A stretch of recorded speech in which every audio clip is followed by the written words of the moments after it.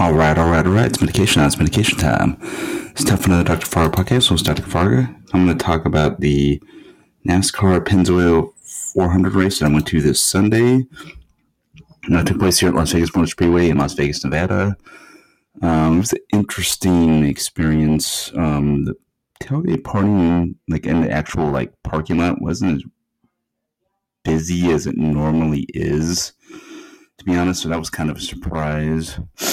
There were a lot of out-of-towners in for the race, and a lot didn't know where they were walking or going to or driving, so that created some problems. Also, the race went to overtime, so that created a big traffic jam at the end. So everyone wanted to stick around to see who won, but Alex Bowman won the race over Kyle Larson, and this is probably the best Vegas Pennzoil 400 that I've seen. Easily, it's easily been the best Pennzoil 400. The ending was great.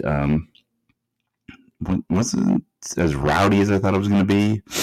The people wearing the most gear for Chase Elliott, Kyle Larson, and Kyle Busch, of course, because he's the local guy.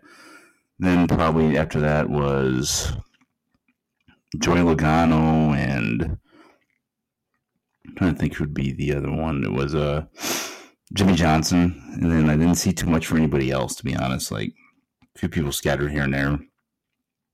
Maybe Truex and Hamlin, Kurt Busch too, but it was an interesting race.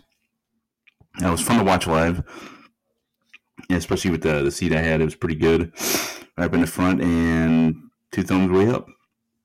I would definitely recommend going to a NASCAR race for anybody who hasn't done it. It's always fun. Peace out, peeps. Have a good Dr. Fargo podcast. Being here 4 6 week per usual, and I hope everybody's having a great week. Peace and love, peeps.